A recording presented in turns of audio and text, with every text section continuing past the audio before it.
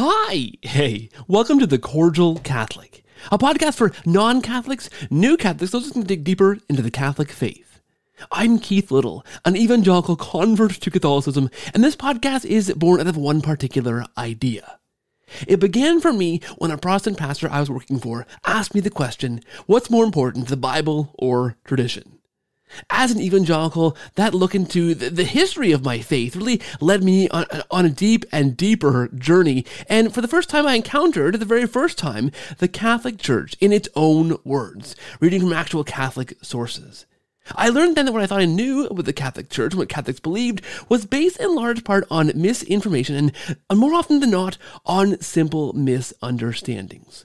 Well, this podcast serves to fill in that same gap, the gap between what you think Catholics believe and what we actually do. Each week, I am joined by a real Catholic thinker, talk about the Catholic faith from a Catholic perspective, no misinformation here. And this week, guys, I am absolutely thrilled to bring you my conversation with Dr. Gilbert Lavoie on the Shroud of Turin. This is a fantastic topic. There is so much to dig into in this sort of topic. You know, what is the Shroud? Is it real? How do we know what we know about it? What do we think we know? What are the misconceptions we have about the Shroud, which more often than not are what we hear overpowering in the media and popular belief. Some of these things actually aren't true. What is true? Even more exciting than what we think we know. This, juxtaposed with the Gospel of John, Holy Scripture, paints for us an amazing picture of this ancient relic, this artifact from biblical times, this Shroud of Jesus. It's a fascinating discussion. I think you will love it, and I truly hope that you do. This conversation and others on this show are brought to you by our generous sponsors at patreon.com/cordialcatholic and at one-time donors at paypal.me/cordialcatholic. You guys, this is not my full-time job with 4 kids, a real full-time job and a busy family. This takes time and finances and resources to do, and you guys enable that to be possible. So thank you for your support of the show. Please do pray for us. If you want to support us financially, please do prayerfully consider that too, and those links are in the show notes. And thank you to those already supporting this show. And now, without any further ado, my conversation with Dr. Gilbert Lavoie on the Shroud of Turin. Digging deep, guys. It's an awesome episode. Please listen and enjoy.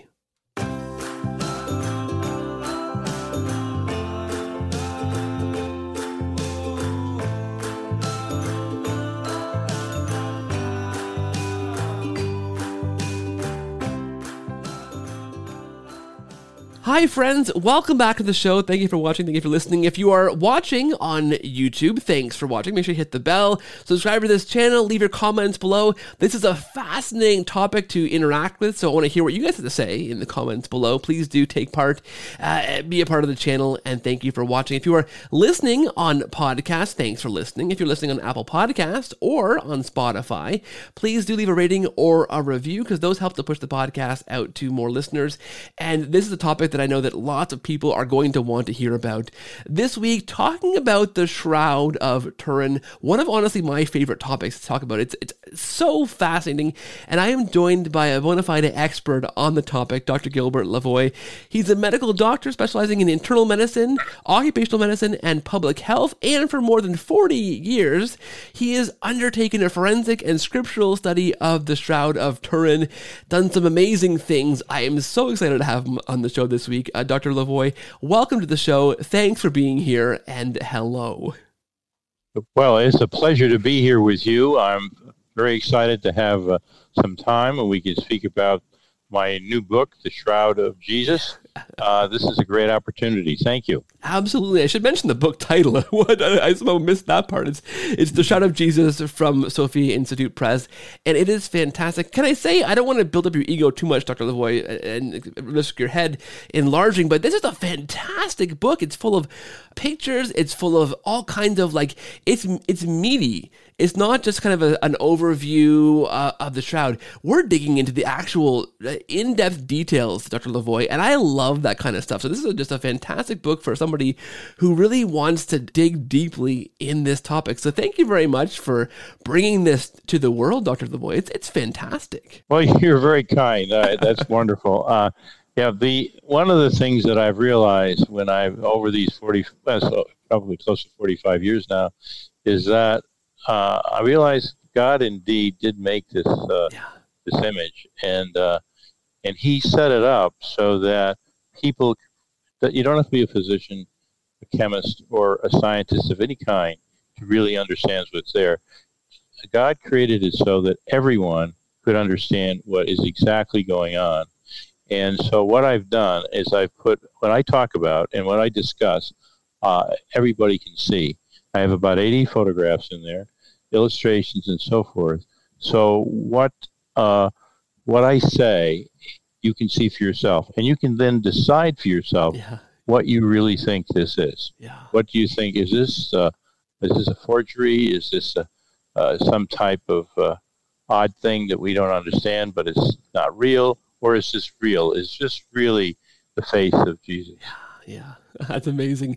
Let's begin on the ground floor. And I want to ask you, I'm sure listeners are familiar with this Shroud, but for those who might not be, because this show is listened to by a lot of Catholic converts or non-Christian Catholics who are looking into the Catholic faith. And so I think for Catholics, this is a widely known thing. The Vatican had, well, not the Vatican, but the Church has possession of this, and it's shown, once in a while, very, very rarely. It's something that's talked about. But for the non-Catholic approaching this, who's going to go, what are these guys talking about? Let's begin on the ground floor. What is the Shroud of Turin, or the Shroud of Jesus, as you call it? Sure, absolutely. I think that's very important. The Shroud of Turin, which is really and truly the Shroud of Jesus, is called the Shroud of Turin because the Shroud has been in Turin, Italy, for well over 400 years. That's where it got its name. But it's a cloth. It's a linen cloth, made of flax. It's 14 feet long, 3.5 feet wide, and on this cloth, you see the very faint image of the front and back of a naked man. And also you see blood marks that are consistent with what you read about when you read the Gospel of John. What John talks about the crucifixion of Jesus, passion of Jesus, you find all those blood marks on this cloth. Also, you'll see sort of brown parallel lines that are on each side of the body. That's not our interest. That actually occurred during a fire in 1532 in Chambéry, France. But that's what the cloth is. It's a herringbone weave, and and people who ask the question, well, how can cloth last 2,000 years? Well, actually, I had that same question when I first started, and I went to an Egyptian museum, and I found some beautiful linen cloth that lasts 3,000 years. So if cloth is kept dry and in an appropriate place, it can last for years, more than over 1,000 years. Yeah. I think what I love about your study of this, Dr. Lavoie, is we're taking the Shroud of Turin and we're finding it in the Gospel of John, which is really, really fascinating. I want to get into that in a second, but I want to ask you first, how did you become interested in this topic? Like, where did the interest for you begin? Well, I was a freshman in college, and I was also in pre-med, and at the time, I just happened to walk down into Boston, went to a old bookstore, and there I found a book called The Doctor at Calvary, and I thought it was just a rendition of how a physician's approach to how Jesus was crucified. But as I read on, I discovered that the Shroud of Turin, and I was fascinated by it. I read the book, and then I just put it down and just forgot about it for about 17 years. And then until it was 1978, and I was in the practice, just starting out in the practice of medicine, picked up the Boston Sunday Globe, and there on the front page was a Shroud of Turin, the picture. So I said, wow, I think I'd like to go and see this. So my wife and I went, and we were very fortunate. I was helped by Father Peter Rinaldi, who was just a fantastic priest, who was the sort of the man behind the scenes who really got Americans to actually do a study on the shroud. And once so I was introduced to all the scientists. I was allowed to go in there with another priest to take photographs of the shroud, and then I went into and also I was at their conference. I came back, however, I was excited, but I tell you, I was a skeptic. And I said, I'm not really sure. I didn't need the shroud for my faith. Yeah. And so I just wanted to be sure that we had something that was really real here. So I remained a skeptic, and I got very interested in one of the blood marks. It was an off-image blood mark. No one knew how it got there, and it fascinated me. And it took a couple of years for me to finally realize actually what happened is that one morning somebody had let me borrow their full-size copy of the shroud photo, and I actually decided to place it over my body, and then I discovered how that blood mark got there, and it made such a difference. Then I realized 100% that there had been a crucified man placed in this cloth by just that one blood mark, and that blood mark tells a lot of things, but which we won't probably have time to really get into. However, that started me the study, because once I realized there was a crucified man there, that was it. I had to keep on pursuing. Yeah. But I can tell you, during the entire time, if I would find somebody that said this shroud is a fake, I would seek them out to try to find out what they had to say. And every single time, I realized that they didn't have the data that would hold up.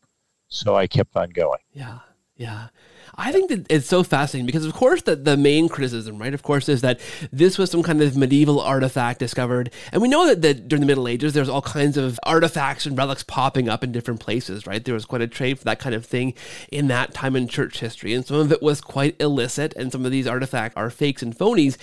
And the criticism is that the shroud belongs in this camp. Now, you've done in-depth research. From my kind of hobbyist research, and I've actually had Dr. Cheryl White, a historian from...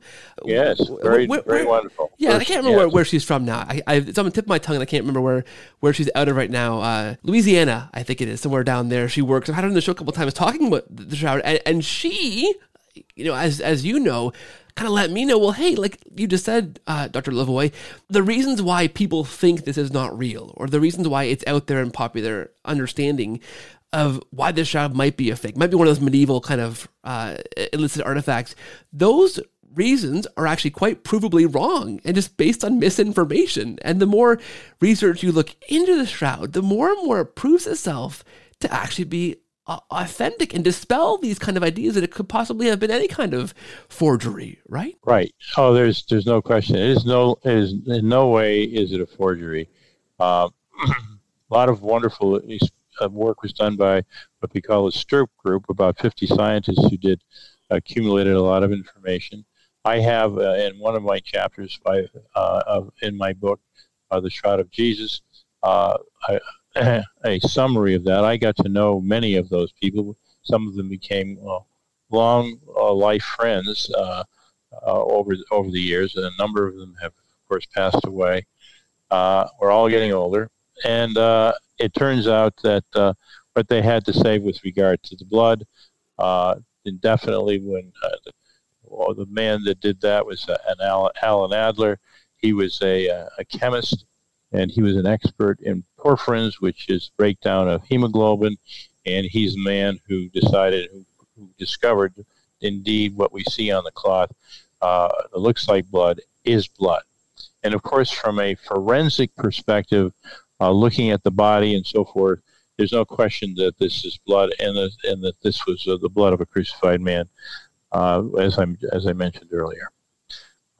As far as the age and so forth, and I have had a couple of wonderful experiences. I discovered that I understood that there's, of course, everybody talks about this, that there's pollen spores on the cloth, and those pollen spores give it an itinerary. They tell you, yes, it was in France and Italy. However, it was also in Asia, Asia Minor, and actually was all the way down into Palestine, into Jerusalem. Yeah. I happened to have been fortunate enough to meet with Dr. Max Fry, the gentleman who actually did that work. I remember meeting him as a young man, and he looked at me and he said, "I spent 5 years going to different countries to find out, this, the matching the pollen spores with the shroud." And it's just a wonderful study. Another opportunity I had was with regard to age and place. Is the shroud actually was restored in 2002, and the restoration, the restoration done by Fleury Limburg, who is a wonderful woman who's had a whole lifetime of studying ancient textiles. I had the opportunity to have an afternoon lunch with her in her own home in Bern, Switzerland. And we had a great talk. And she's the woman that actually, she discovered this long strip, which is just a few inches wide. It goes the whole length of the cloth. And we know that it was actually stitched onto the cloth at the same time as the cloth was used, because it's actually the same type of material, a herringbone weave. Definitely the same material.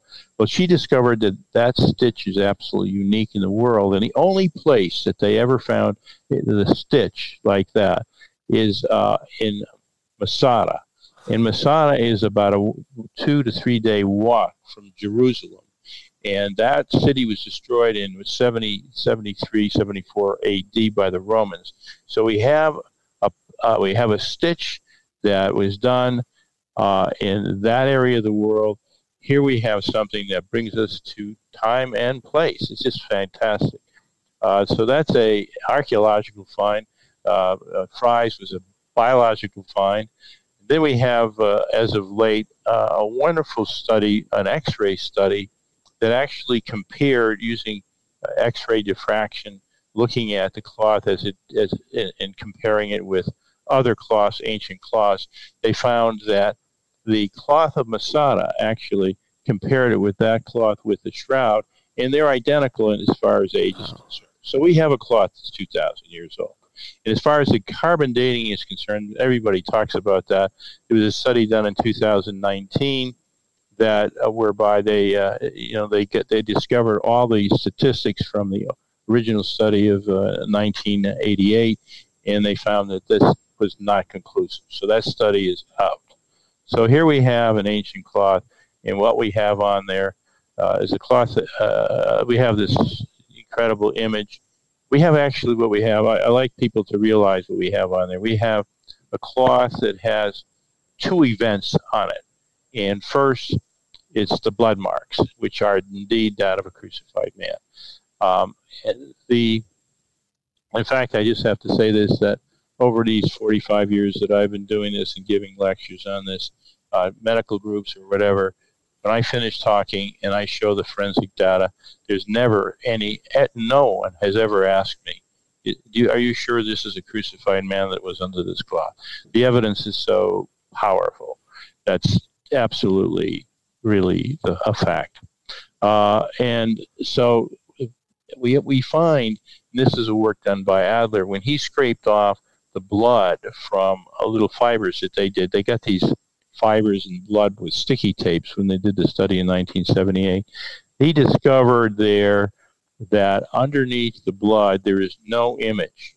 So therefore, whatever caused the image, the blood blocked and didn't penetrate the blood. So the image, the blood came first, and the image came second, and so we have blood, which is real. It soaks down into the cloth, and then we have this image, which is absolutely superficial. Fibers, threads of linen. One thread of linen has many, many tiny little fibers. And these little tiny fibers are less way less than half the diameter, way less than the diameter of a hair on your head. Tiny, tiny. And we have some beautiful pictures. We have a beautiful picture in the book, The Shroud of Jesus, that shows this particular slide. And it's really, what causes the image, or what you see there, is a yellowing of the fiber itself, and which is way less than the hairs on your head, okay? So, in diameter. And that particular fiber is yellowed, as opposed to the other fibers that are not yellowed. They lie side by side.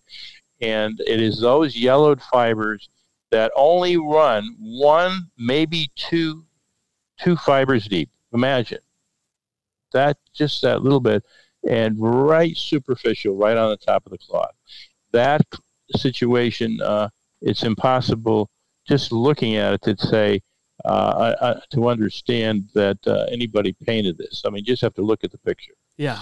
But also Adler did some really great studies, and we found, no paint, no dye, no stain, nothing on there. What do we have is the yellowing of the fiber. It's called a dehydrative oxidation, which is really just the aging of cloth. If you're at your grandmother's house, she has a pot on the table, and it's a linen cloth, and sometimes you pick it up and you'll see that it's white in the middle and it's sort of yellowed on the sides. It's a degradation, just a degradation. And no one knows how this was done. Heat and acid or light can, of course, yellow a fiber, but at the microscopic level, this shroud image has never been reproduced. Which is incredible. And the picture you're referring to in your book, I was looking through this, and that just struck me so deeply that what is going on? You can see at the very, very microscopic level that this is not something that's been painted, right? Some of these things, these perceptions that people have about the shroud, it's easily provable as a fake, it's easily painted, it's this or this, the carbon dating proved that it was not old. These things, as you dig into the actual research, those things are misunderstandings. It's false.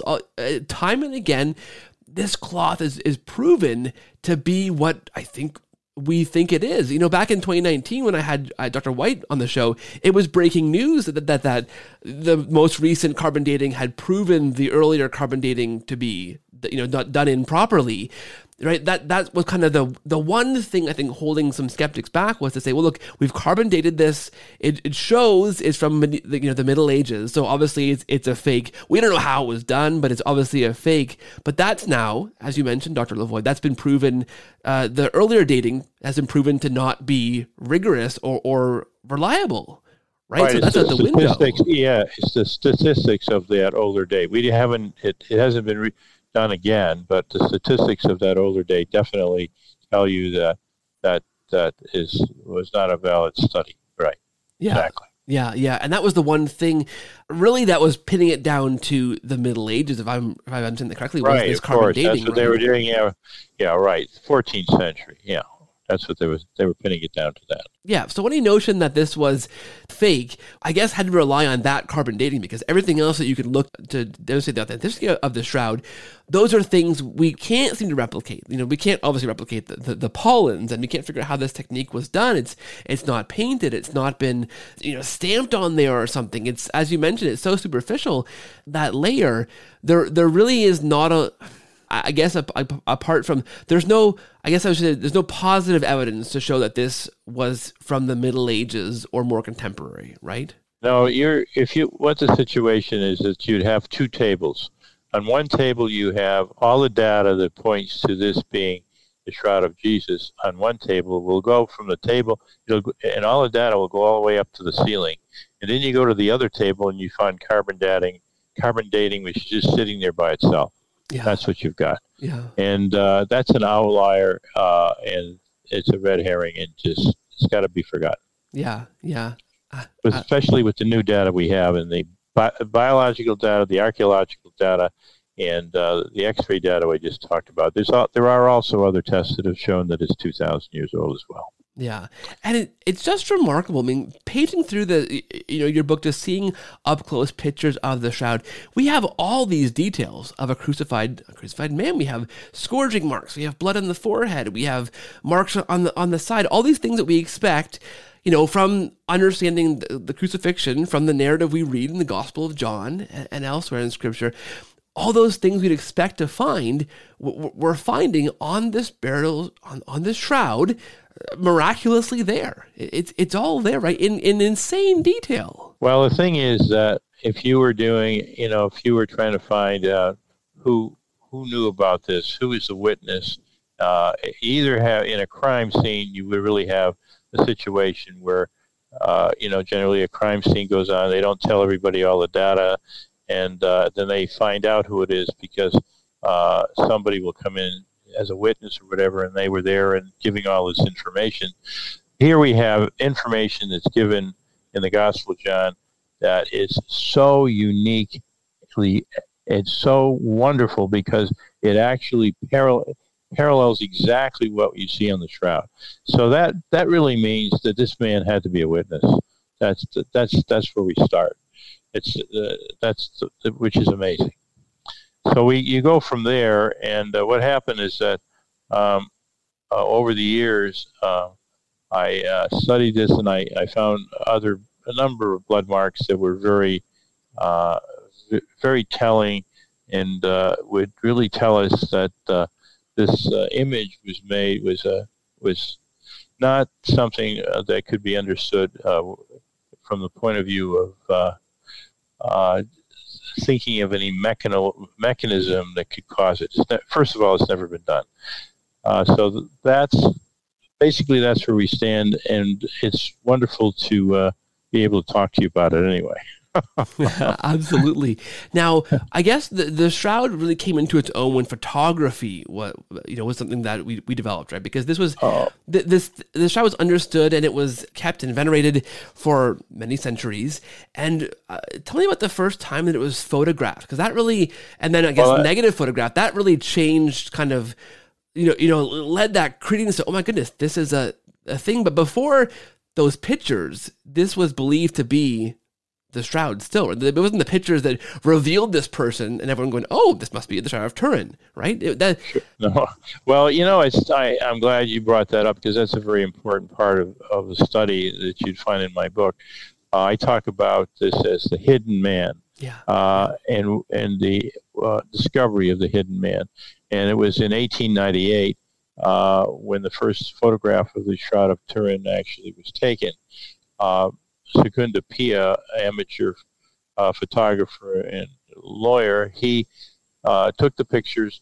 In those days, they had great big cameras with big plates of glass, and he brought it into his dark room. And then he was looking at the negative come up, and all of a sudden he saw this marvelous face. He thought basically he was looking at the face of Jesus, and he was so amazed by this that he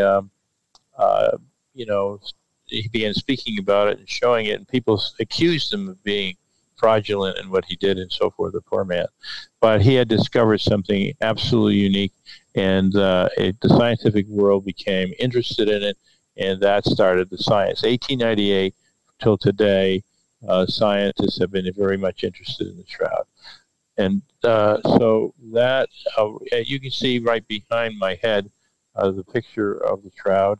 That photograph was done by Vernon Miller, he was a scientific photographer. Done the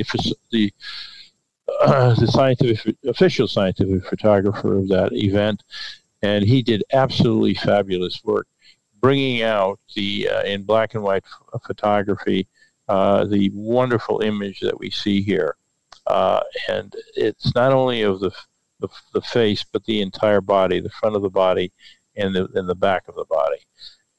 And a lot of people sort of forget about the back of the body, but and as the back of the body is actually very important. It has a lot of data, that brings us to really understand a lot more about the Shroud of Turin. We can talk about that in a few minutes. I want to get to that in a minute because that's an amazing fact that people forget this. There is a front and a back to this person, which is, again, if this is some kind of reproduction, it's just mind-blowing. But on the photography piece, what I think really fascinates me, Dr. Lavoie, is that it wasn't as if this was this shroud that we took a picture of, and that's when it became believed to be the shroud once the image appeared. This was understood to be the shroud for centuries before people could take that negative picture of it. They just believed that, yeah, this is the shroud, and that shroud revealed that hidden man once photography was possible. But before people even saw that image in those details, they believed that this shroud was that. So if this is some kind of weird, bizarre forgery, I mean, that forgery was made in incredible detail that no one could even see for until, the 1800s. That's really fascinating. Oh, it is fascinating. And that alone, brought so many people to really understand this as really the Shroud of Jesus. And I think we sort of, as time went on and we got into photography and so forth, that fascination dropped off. But really, it is truly the best instrument to study the shroud is the photograph, the black and white photograph. And in doing that, we discover so much about the shroud. In fact, I use the black and white. Well, I don't want to get ahead of myself, but I think we should talk a little bit about. As I studied this cloth, I was fascinated by everything we talked about, the blood marks being that of a crucified man, the superficiality of the image, the fact that nobody has ever been able to reproduce it. But everybody kept talking about that this must be the moment of the resurrection because of how the image was made and so forth. But I never really got into that. I said, as far as I was concerned, that there was really nothing on this cloth that could really convince me that this was the moment of the resurrection. That's the way I felt. I felt very strongly about that. Except all of a sudden one day, as I was doing a study on the blood marks of the face, I took a picture of my colleague. He was sitting at the dining room table, and I said, no. I said, for this study, he was a volunteer. I said, you have to be lying down. The man of the shroud is lying down. Took his photograph, and then when I got the photograph, we did our project about the blood on the face and hair, and which is another whole story, which we can't get into today, but which of course you'll read about in the Shroud of Jesus. But when I got the photographs, the negatives back, of course, those were the days of positive and negative photographs. I was very anxious to take a look at this photograph that I took of this bearded man lying down, and I felt this should look a little bit like the shroud, the face of the shroud. And when I looked at it, it was just a really, it didn't look at all like it. It looks like a sort of a blank face. It didn't have the white areas around the eyes, nose, and mouth, and so forth. That the shroud the shroud did not have. Shroud had these light areas around the eyes, but the image of my colleague, volunteer, did not. His face was all rather blank without those areas. And I said, well, there you are. There's this, what they say this is a negative, but it's not a negative. And I was very upset about all of it. And then I started going through all the rest of the negatives, and I came across another negative of my volunteer that one looked very much like the shroud. It had light areas around the eyes, under the nose, and at the mouth, just like the shroud. And that was my moment. That was the epiphany of my life with regard to the Shroud of Turin, because then I realized that that's the photograph I took of the same gentleman who's sitting at the table. He was upright. So then I began to realize the man of the shroud is upright. I can't believe it. No, and I was so awed by that. I had the photograph in the living room, and I literally backed out of the living room, realizing that all of a sudden this man is upright. And so after I sort of calmed down, I came back in the room, and I started to look at this, and I said, is there anything else on this cloth that's consistent with an upright man. And I started looking at the chest and so forth and the hands, and they were also consistent with an upright person from the point of view of shadows. And then I said, is there something else on that? And I says, my gosh, there is something else. Look at the hair. You can see the hair. The hair actually falls all the way down to the shoulders, comes all the way down to the shoulders, but this man is upright. Then you look at the back, and the hair flows down the back, just as if this man is upright. So the hair was consistent with an upright man. And then later on,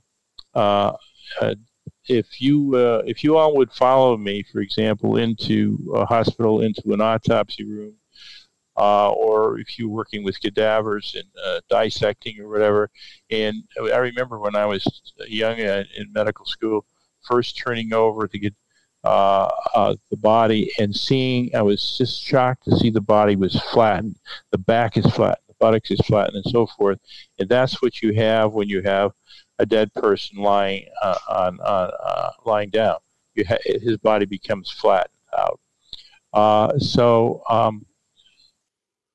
what I did is, in order to show this to the public, I had a gentleman just lying on glass, and you can see the whole back is flat. And when somebody lies down, the gravity pulls that body down, pushes that body down, and the anatomy of the back side becomes flattened out. When the person stands up, you have the anatomy, the gravity pulling on the anatomy of that person, and so you have form. But you lose form when you lie down. And when you look at the back of the shroud, you find that it isn't flattened out. The back of the shroud has form. So that's a major statement that tells us that this man is not lying down, but that he is upright. So and all the pictures are in the book, the Shroud of Jesus. All you have to do is sort of look and study them. You can test those things out for yourself. You can put your hand on glass or lie on glass or whatever. You can see what happens to a body. So it's all reproducible. The man is upright. There's no question about it.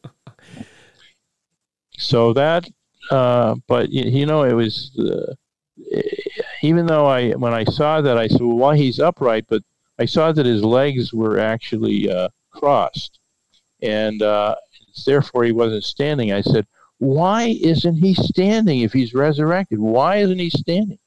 And I didn't know what to do with that, so I said, well, I didn't know who to look to or call or whatever, and I said, well, I guess I'll probably look at the Bible, so see if I find anything in the Bible. So I began reading the Bible, and I read Mark, Luke, Matthew. I didn't find anything. Then I got to John, chapter 12, verse 32, and there I read, Jesus said this, and when I am lifted up above the earth, will draw people to myself. It was the exact description of what I was looking at on the shroud. And I was just floored. And I said, then, of course, underneath that, it did say that he was talking about his crucifixion. However, I pursued that some more, and then I went to people like commentators like Raymond Brown, and I discovered Raymond Brown when he talked, and I found right away in Raymond Brown, actually in the introduction of his book, that when Jesus, at the end of his career, when Jesus is lifted up in death and crucifixion, death and crucifixion and resurrection, that's the culminating event of his entire career. In other words, the resurrection is the culminating event, and that's actually what you're seeing on this shroud. That changed my whole perspective, and then I knew that forensics wasn't going to work anymore. I really had to go and start to study the Bible to do this. Actually, I literally took 2 years of graduate courses in biblical studies at a seminary, And then after that, I studied the Gospel of John intently for 10 years. And the product of that work is now, in the book. And this book has been endorsed by wonderful people that understand the Bible. Scott Hahn, for example, calls this a go-to book. And Mike Aquilina, Father Rocky of Relevant Radio, and others. So this is very exciting, and it tells us so much because there's so much in the Gospel of John that relates to the shroud. I could hardly believe it as I kept discovering it over these years. Yeah, and it's there for everybody to read about. Absolutely. And that's what floored me when it was probably 4 years ago now when I first had Dr. Cheryl White on the show. And I think I asked her a question like, well, how do we know this from the Bible? Is there evidence of the shroud in the Bible? I was very naive back then, Dr. Lavoie, when I asked her that kind of question. And she said, well, yeah, a little bit. And, your book just unfolds all of that. Like there is just so many clues that the author of the Gospel of John left for us, that the shroud echoes, that's echoed in the shroud. There's so many connection points that say, yeah, this is there, and this is there, and this is there. Kind of like breadcrumbs to find this that just underpin the authenticity. Or maybe put a different way, if we read the Gospel of John and then found the shroud is what we would expect to find based on all the evidence that's there from the Gospel of John. This is the kind of thing that we would expect to find because it's all there in John, right? That lines up with the shroud so well. Right. It's actually, it takes, I can't tell you how many times I read the book to be able to, with one thing after another another. Because first of all, what really encouraged me to do it is the fact that the blood marks were he talked about the blood. I mean, what he talked about with regard to the passion is what we find on the shroud, as we discussed earlier. So I said, maybe there's something else that he's done. And indeed, there is. There's a lot that he's done. And actually, when he walked into the tomb, he saw this image on the shroud. Yeah. And this was his epiphany. It's fascinating how he actually literally connects the tomb story to the death story. The death story really tells you what we see on the shroud, and then he connects it to the temple story, and that tells you that's the sign that Jesus left. Recall the temple story. The temple story is when Jesus is in the temple. He is very unhappy with what's happening there. He chases all the merchants out, and he says, "Stop making my Father's house a marketplace." And so the Jewish authority said, "Well, show us a sign, that allows you to do this." And Jesus says, he gives them a sign. He predicts a sign, and the sign that he predicts: destroy this temple, and in 3 days, I will raise it up. Now, what does that mean? Destroy this temple, in 3 days I will raise it up. And John makes it clear that he's raising the temple of his body. He's talking about the temple of his body. And that's what you see in the shroud, the temple of Jesus, the body of Jesus raised up. And that's what he predicted 2,000 years ago, and that's what we have today for everyone to see. This fascinating, it's more than fascinating, it's wonderful. It's a work of God. And why did Jesus do all these works? Actually, just to go back a little, John calls what we call miracles, John calls signs. Jesus called them works. And those works were there for a reason. And Jesus was very specific about the reason. He did those works so that we would know that he was sent by the Father, and that we would know that he is in the Father and the Father is in him. So that's why he did these works. And this is of all the works that were done by Jesus, this is the only living work that has come down to us, the most important work. And God has allowed this to happen. And lo and behold, we discover this, of course, this hidden man, just in 1998. It's for us today to come to realize that Jesus is the Son of God.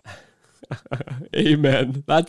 I love that, Dr. Lavoie. And I love that you had mentioned that it's your epiphany moment there, realizing that this was an upright man, right? This isn't necessarily a shroud of a man who's been crucified and laying in the tomb. This is, like you say, this is the sign. This is the sign that this is of a man who was resurrected. I think that just further deepens the amazing sign that the shroud is, that image is of a man resurrected, not laying down in a tomb. Like, this is, gosh, that gives me goosebumps.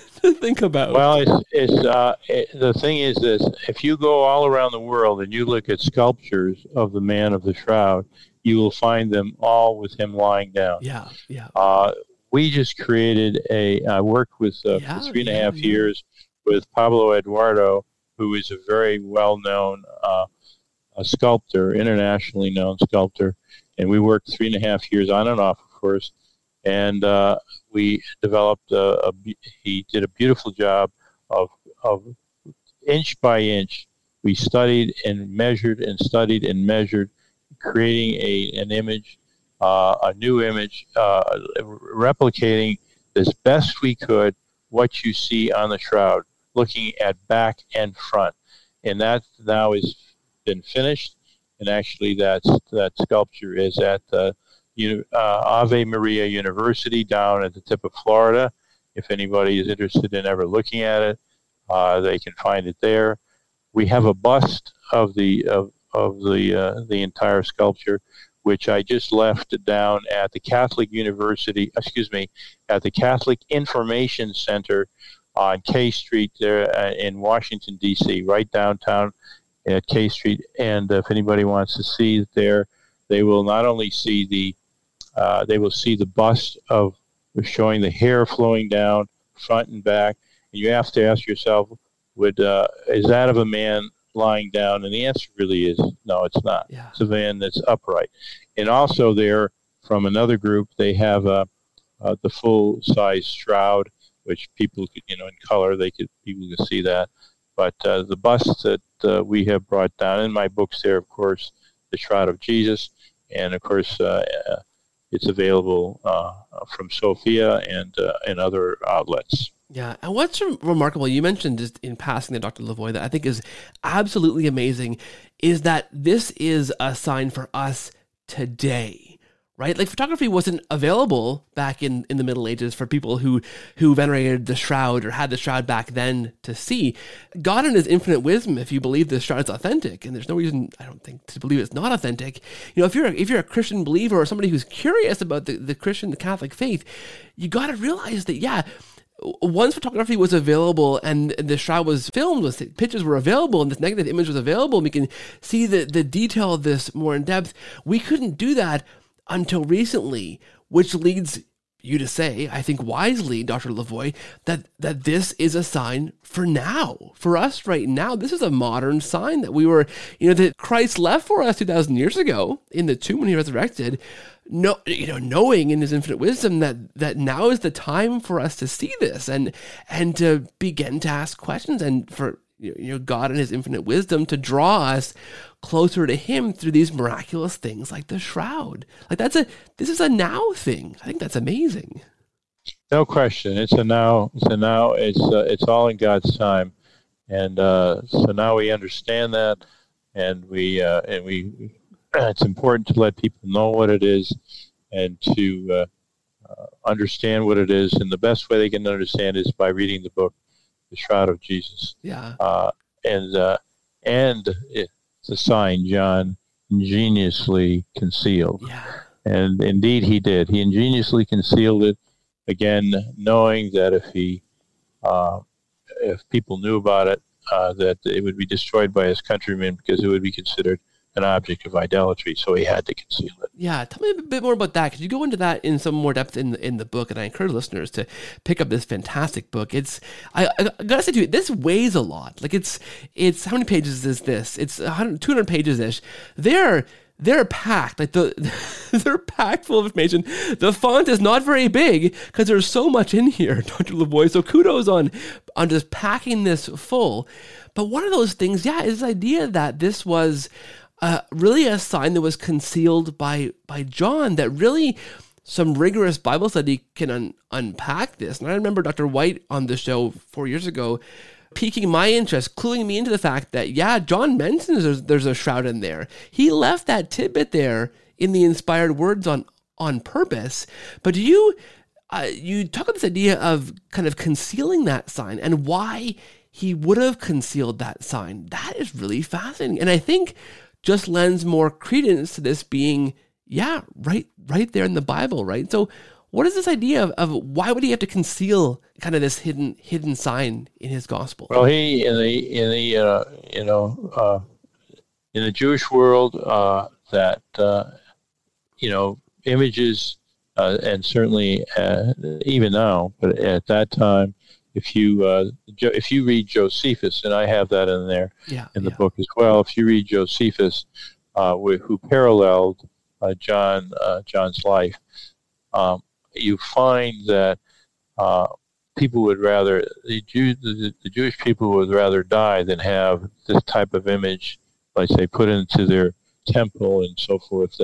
And then you find in the Mishnah, which is another old Jewish text, that if you find hand or foot of man on an object, it should be torn up and thrown into the sea, into the Dead Sea.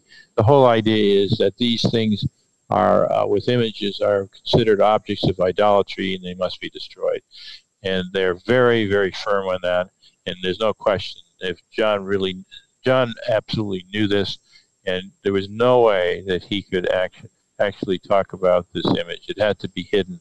But he did, and you'll see in the book step by step how he does actually demonstrate the fact that this does exist and what the meaning of it is. And there's the meaning of the upright man is found throughout the Gospel of John. Yeah, and it's an intense and really fascinating Bible study on how John would let his readers know without revealing yet. Because of course, right, as you say, if this was known that image was left behind, that John went in the tomb and found that would be destroyed, certainly, right? The leaders at the time, right, I mean, they crucified Jesus for a reason. They'd want to, of course, to be able to destroy any evidence they could that he was resurrected, or any evidence that would really embolden his followers at that time, right? They'd want that destroyed. So John cleverly had to kind of veil that, but left those clues for his readers. I mean, for us in the future to go, oh my gosh, this is it. This really lines up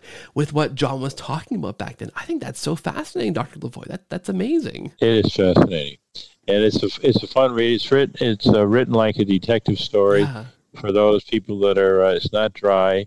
It's sort of and it was a detective story. It was a 45-year detective story. It took a lifetime to understand what this was about. Yeah. And it's a blessing and a gift of the Holy Spirit. Yeah, that's amazing.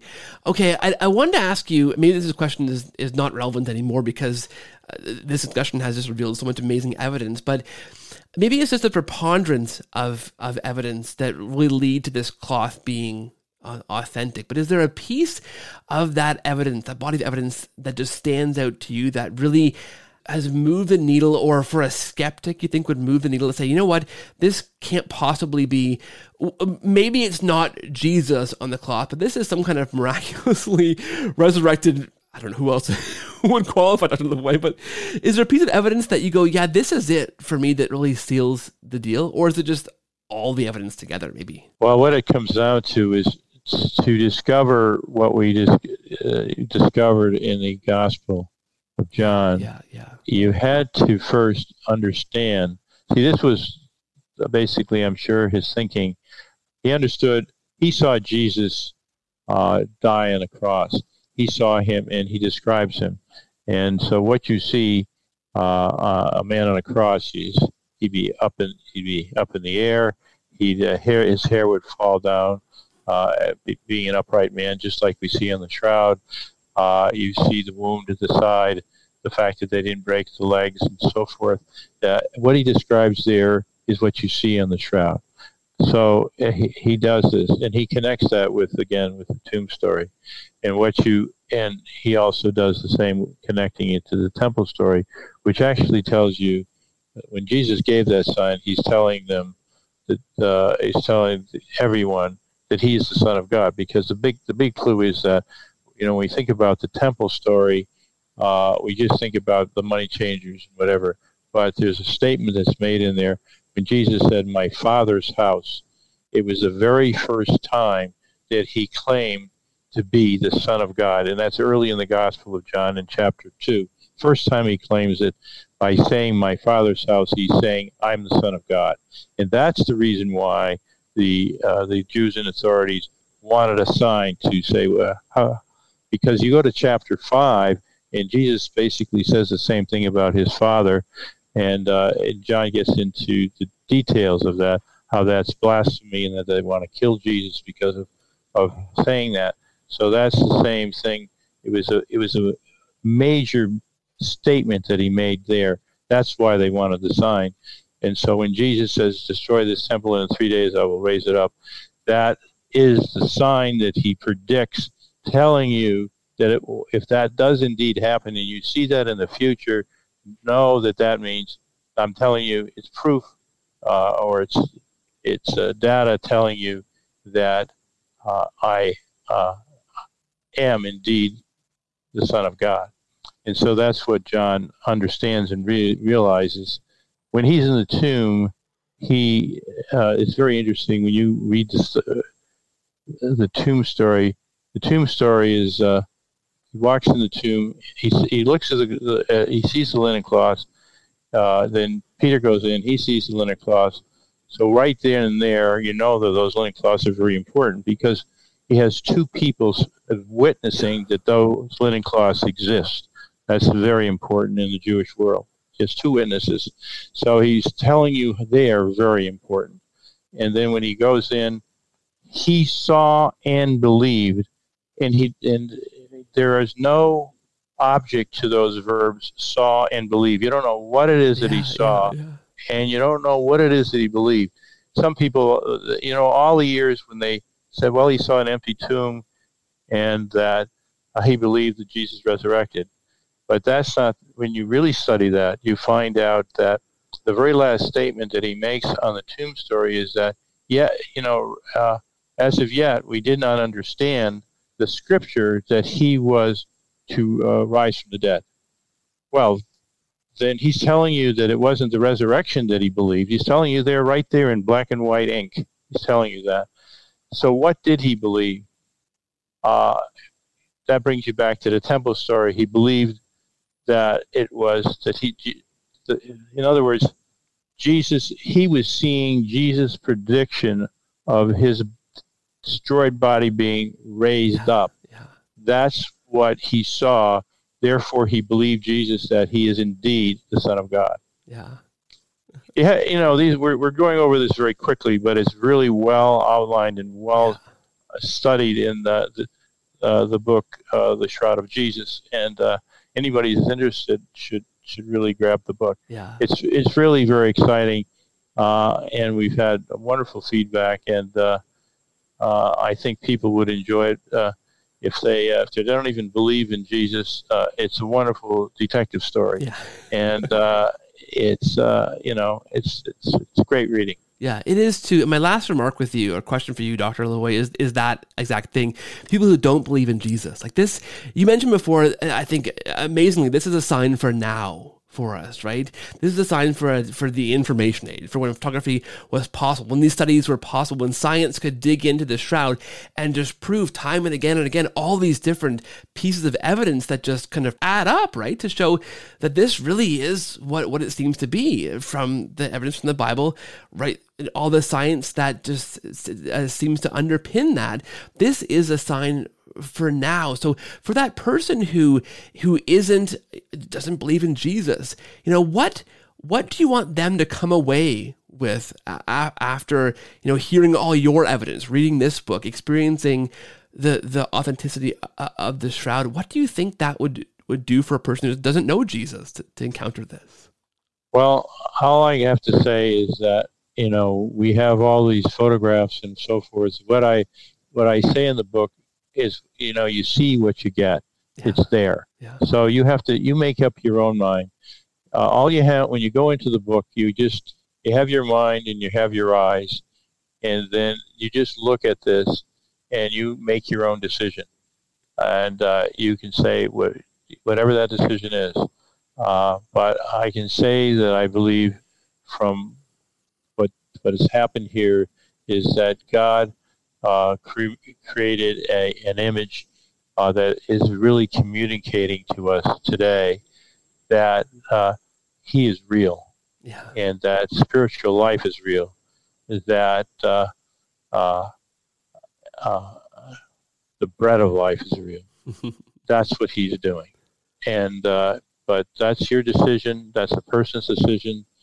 But all it takes is their mind and their eyes, and then they should be able to make their own decision of what this is. Yeah, that's fantastic. Dr. Lavoie, this has been an absolute thrill to have you on the show on this topic. I love it. Hopefully listeners will just eat this up. I think it's going to be fantastic.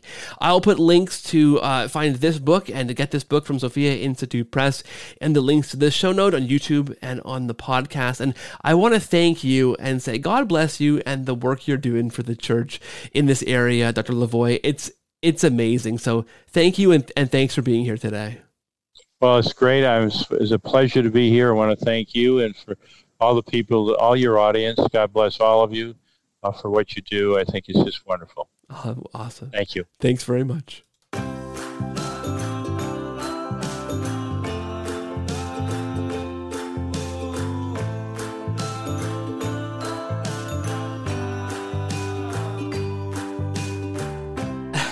Well, friends, hopefully you loved that conversation. This is a topic that for me is just one that I could go over and talk about for hours and hours and hours. Hopefully you enjoyed that. That was edifying for you. Always learning something new, and what a fun and fascinating topic to talk about, guys. Hopefully you enjoyed that. Let me know, cordialcatholic@gmail.com for your feedback. I get a lot of emails, and I'm very, very busy, but I write back to all the ones I can. All of them I do at some point, eventually, so thanks for your patience sometimes, guys. TheCordialCatholic.com is our website for show notes and blog and things that we're doing on this show. We're on TikTok and Twitter and Instagram @CordialCatholic. We're on Threads too, actually, if anybody's is into Threads. We're on Facebook @The Cordial Catholic, and we are on YouTube to watch what you're hearing, youtube.com/The Cordial Catholic. If you listen on Apple Podcasts or on Spotify, please leave a rating or a review, because that helps push the podcast out to more people who will hear messages like this one and grow in their understanding and appreciation and love, hopefully, for the Catholic Church. That'd be amazing. If you want to support the show financially with your financial gifts, those links are in the show notes to patreon.com/cordialcatholic and paypal.me/cordialcatholic. And thanks, guys, for your support of the show, for your prayers, for listening. Know that I'm praying for you too. Please do pray for me. I'll talk to you again very, very soon. Until then, take care. God bless.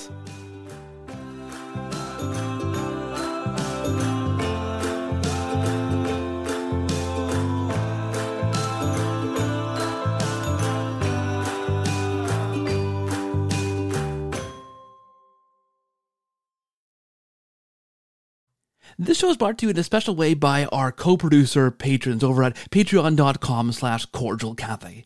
A special thanks to Ellie and Tom, Kelvin and Susan, Stephen, Suzanne and Victor, Phil, Noah, Nicole, Michelle, Jordan, John, James, Gina, and Aram for your special support at the co-producer tier and making this thing possible. You guys are fantastic. God bless, and thanks for your support.